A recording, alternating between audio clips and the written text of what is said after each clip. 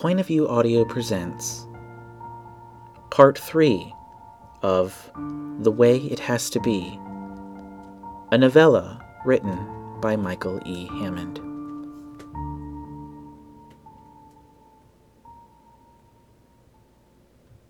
The memories were flowing back to me like water running from a tap.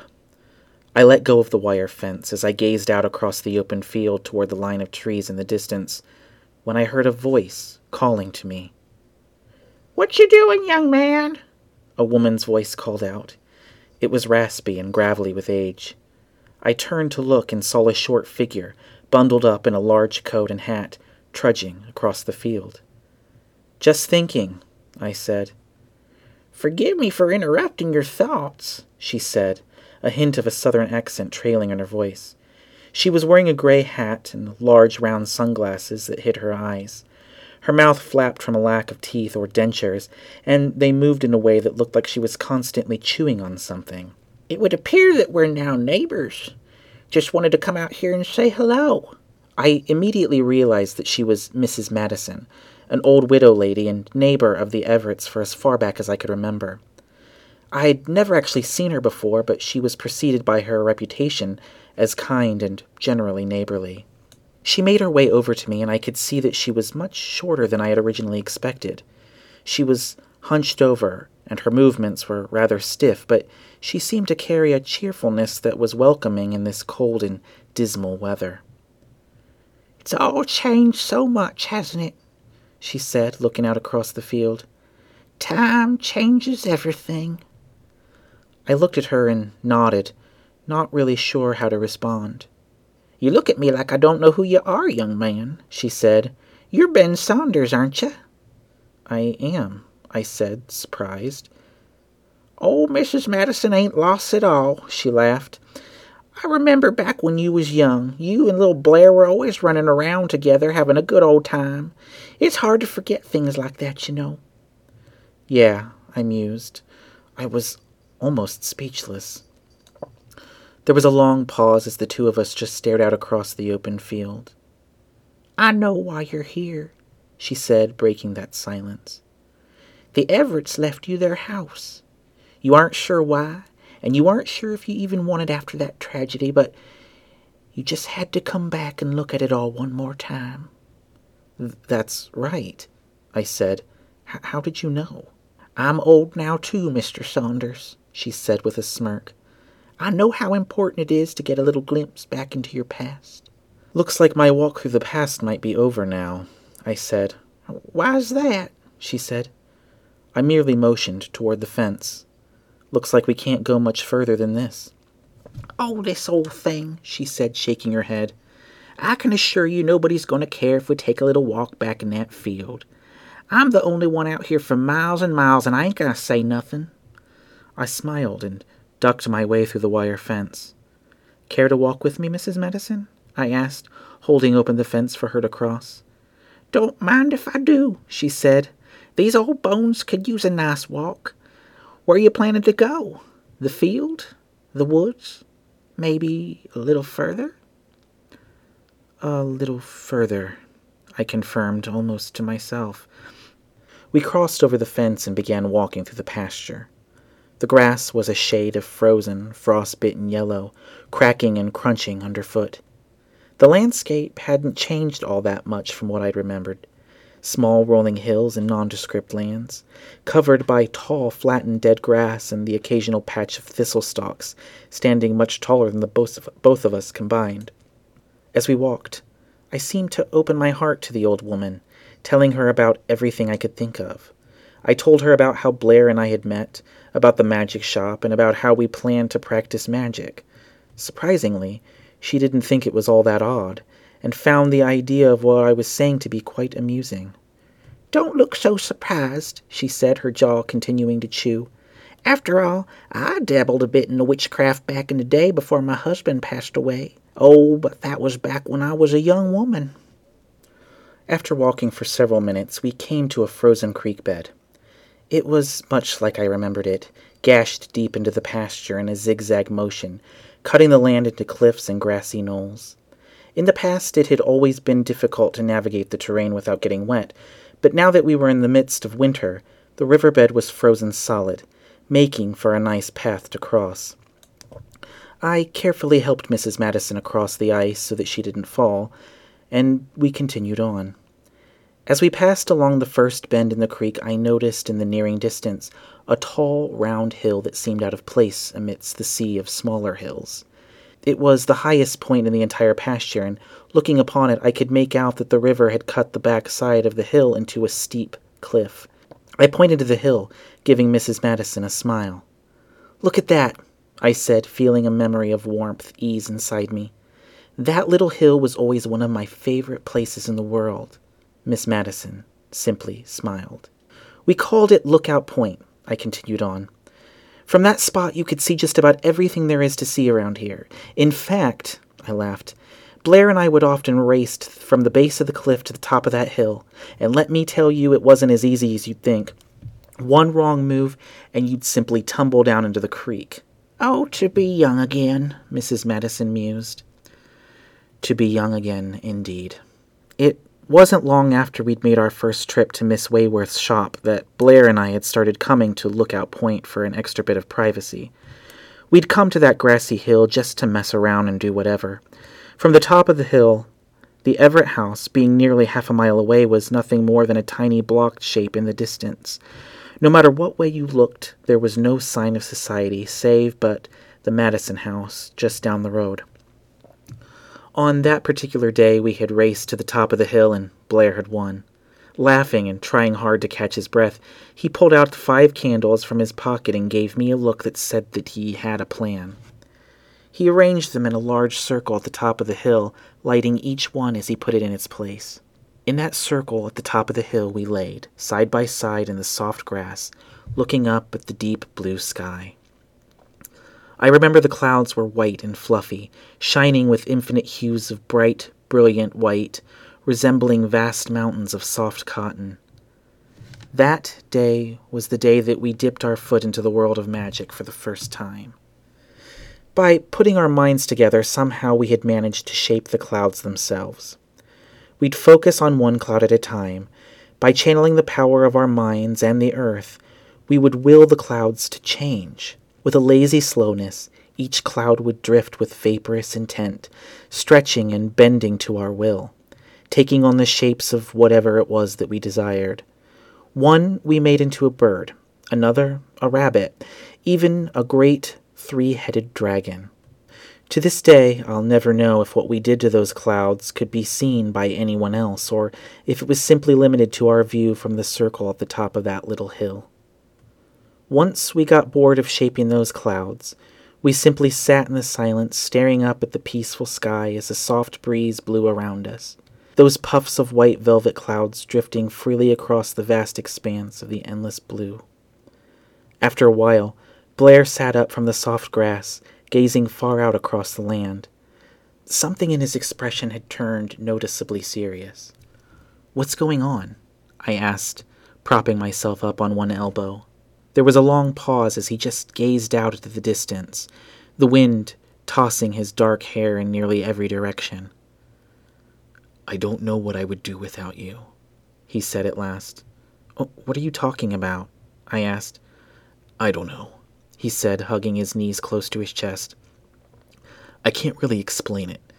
Since I met you, everything's different. And just now, doing this magic with you..." He trailed off. "What?" I pried, tugging on the back of his shirt. He turned to meet my gaze, his emerald green eyes solemn and intent. "I've never felt so close to anyone before," he said, then quickly averted his eyes. "I can honestly say that you are the best friend I've ever had, but it feels deeper than that." Somehow I knew what he was getting at, for I had felt the same thing. But it was just one of those things that seemed too scary, too frightening for 2 guys on the edge of 17 to actually come out and say.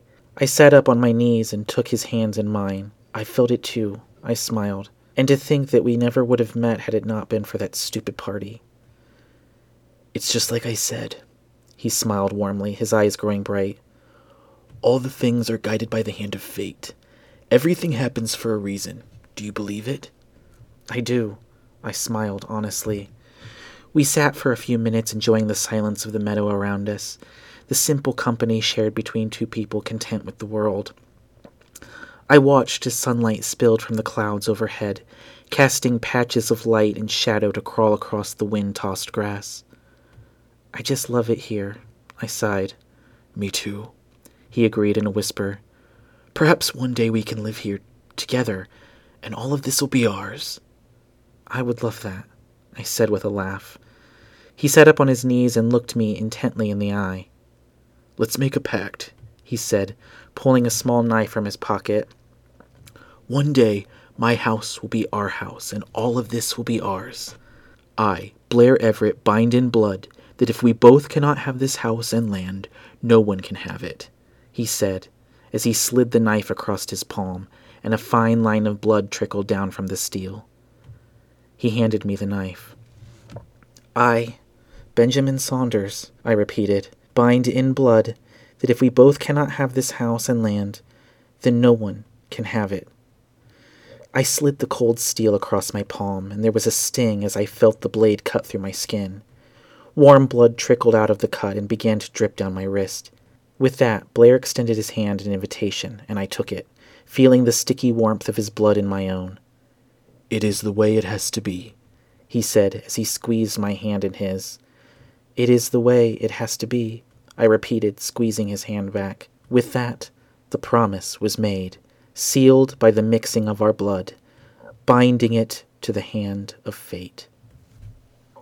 I couldn't tell if it was the cold wind in my face or the memory of the promise made, that promise which would never come to pass, that brought the sting of tears to my eyes.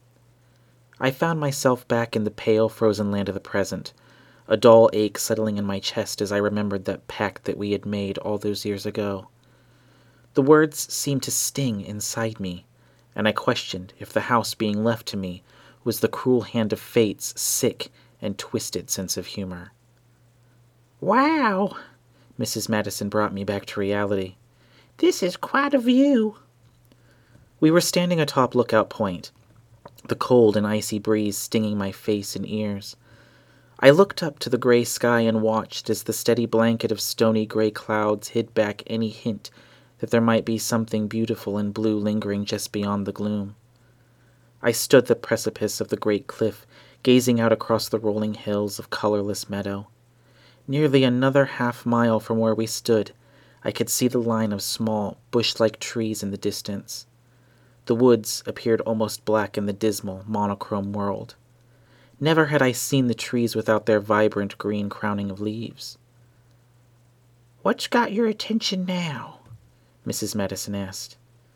I nodded in the direction of the trees. "The old woods," I said, and swallowed deeply. It's funny, but I can almost feel the place looking at me. I continued to gaze in the direction, feeling my heart pounding in my chest. It's the first time I've been this close since... "Yeah," she cut in. "I know."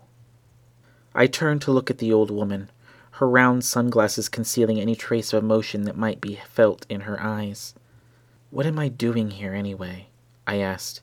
"Why did I come back?" "Because you had to," she said in a comforting voice. "You had to, and you know it." Something about her words struck a chord in me, and they felt like the words of wisdom, the words of truth. As I gazed out across the open expanse, all time seemed to stop.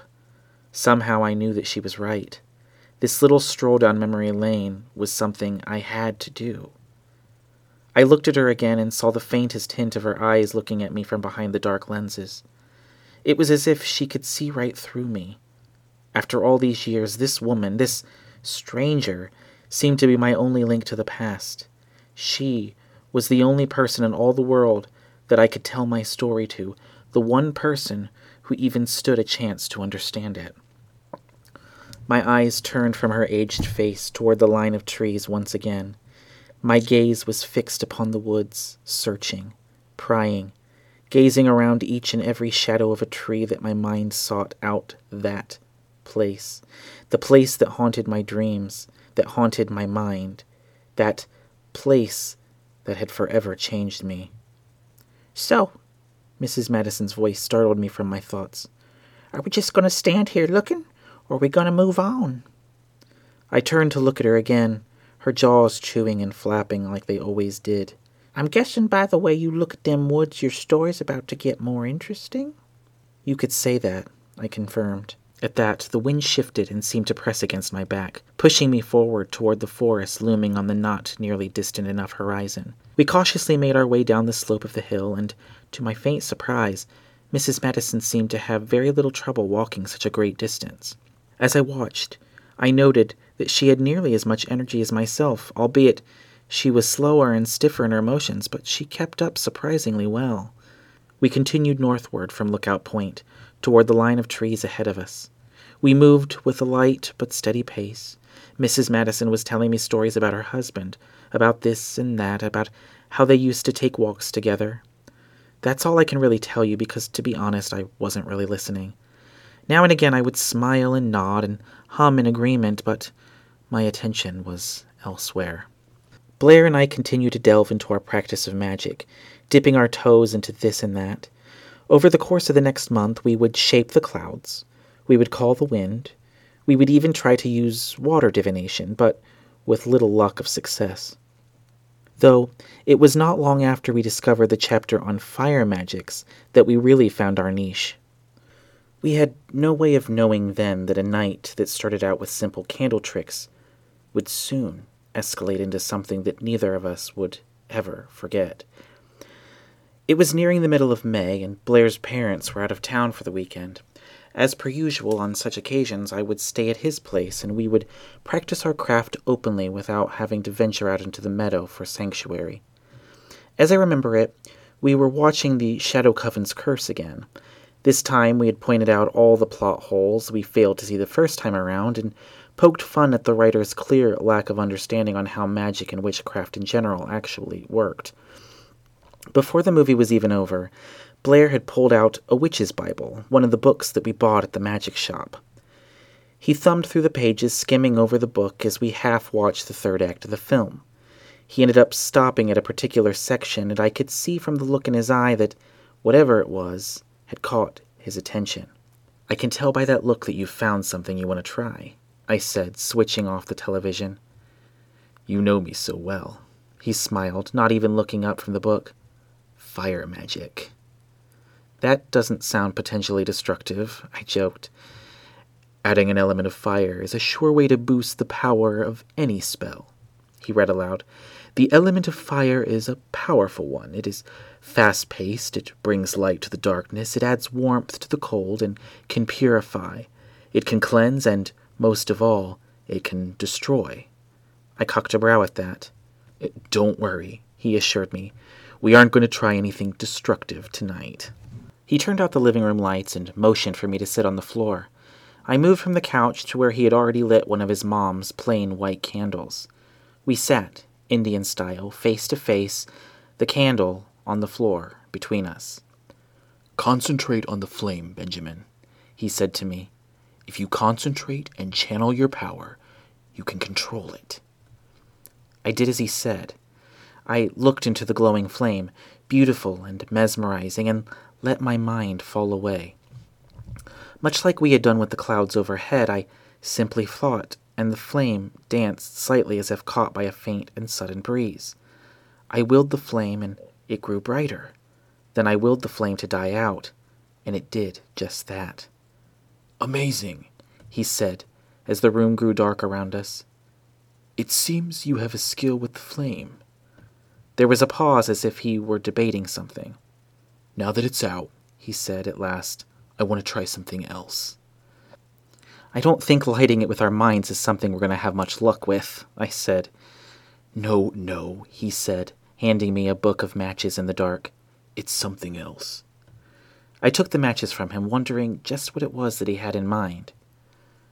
"Through the power of the flame we shall bind ourselves as a Coven of Two," he said.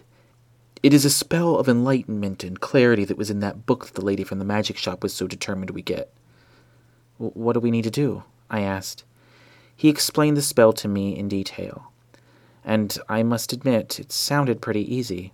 Once confident with the instructions, we let the spell play out before us. We each lit a match at the same time. I passed mine to Blair, and he passed his match to me. For only a matter of seconds we watched the flames as they began to consume the wood of the match. With the faintest scent of smoke, we each used our burning match to light the candle between us.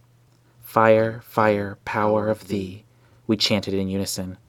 Grant the power of fire to me. Show us the light, protect us from night, give us enlightenment so that we might see. Starting with his left hand, Blair let his fingers pass through the flame of the candle before moving on to the fingers of his right hand. I followed suit, only vaguely surprised when the flames didn't burn. They felt only mildly warm on my fingertips. We then joined hands, completing our circle. Anointed by the flame, our powers see through, we chanted together. And so we are bound as a coven of two. I don't know what I expected to happen.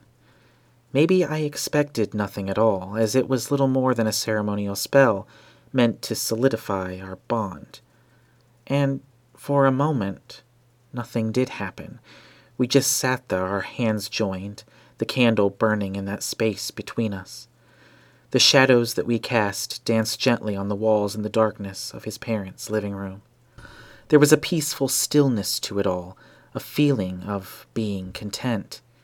He was looking into my eyes and I into his when the shadows of the room seemed to shift. It was something almost undetectable, save but for the way it felt. Everything was the same, but everything was suddenly different. I noticed things I had never noticed before.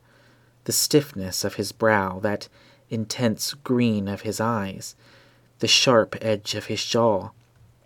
I had seen these things a million times before, but for the first time I was really beginning to notice them. There was a stirring within me I couldn't quite explain as I simply looked at this man in front of me. His eyes grew darker, somehow softened by the flickering candlelight.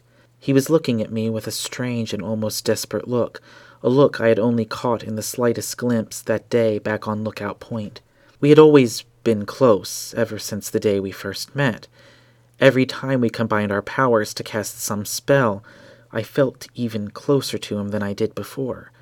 It was in those moments, followed in the wake of our combined power, that our closeness always seemed intensified. It was in those moments that no matter how close we were, it just didn't feel like enough. And that is exactly how it felt that night. There was a burning inside me, a burning like fire as I felt more than ever that close bond that we had always shared.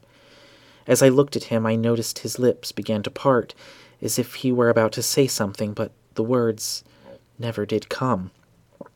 My grip on his hand only tightened, and I pulled him across the candlelight, closing that space between us, pressing his lips into my own.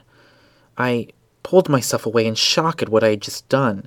There was a look of confusion twisted on his sharp features of his face. I was prepared to apologize to him for my rash and unexpected actions, but he didn't even give me the chance. Instead, he pulled me closer, kissing me hard with his soft lips. I cannot quite say what happened next. I remember the need for closeness, as if no matter how hard we tried, we just couldn't get close enough. Our clothes came peeling off as we made our way from the living room, up the stairs, and to his bedroom. He picked me up and dropped me on his bed, knocking over the end table in the process. I remember looking at his body for the first time as he fumbled to pick up the end table. I remember suddenly realizing that he was the most beautiful creature I'd ever seen. "Ignore it," I said, pulling him back on top of me. What little clothes were left by that point were promptly ripped off until there was purely skin against skin. I ran my fingers across his back as I kissed his neck. I surrendered myself to his desire, doing things I never thought I'd do.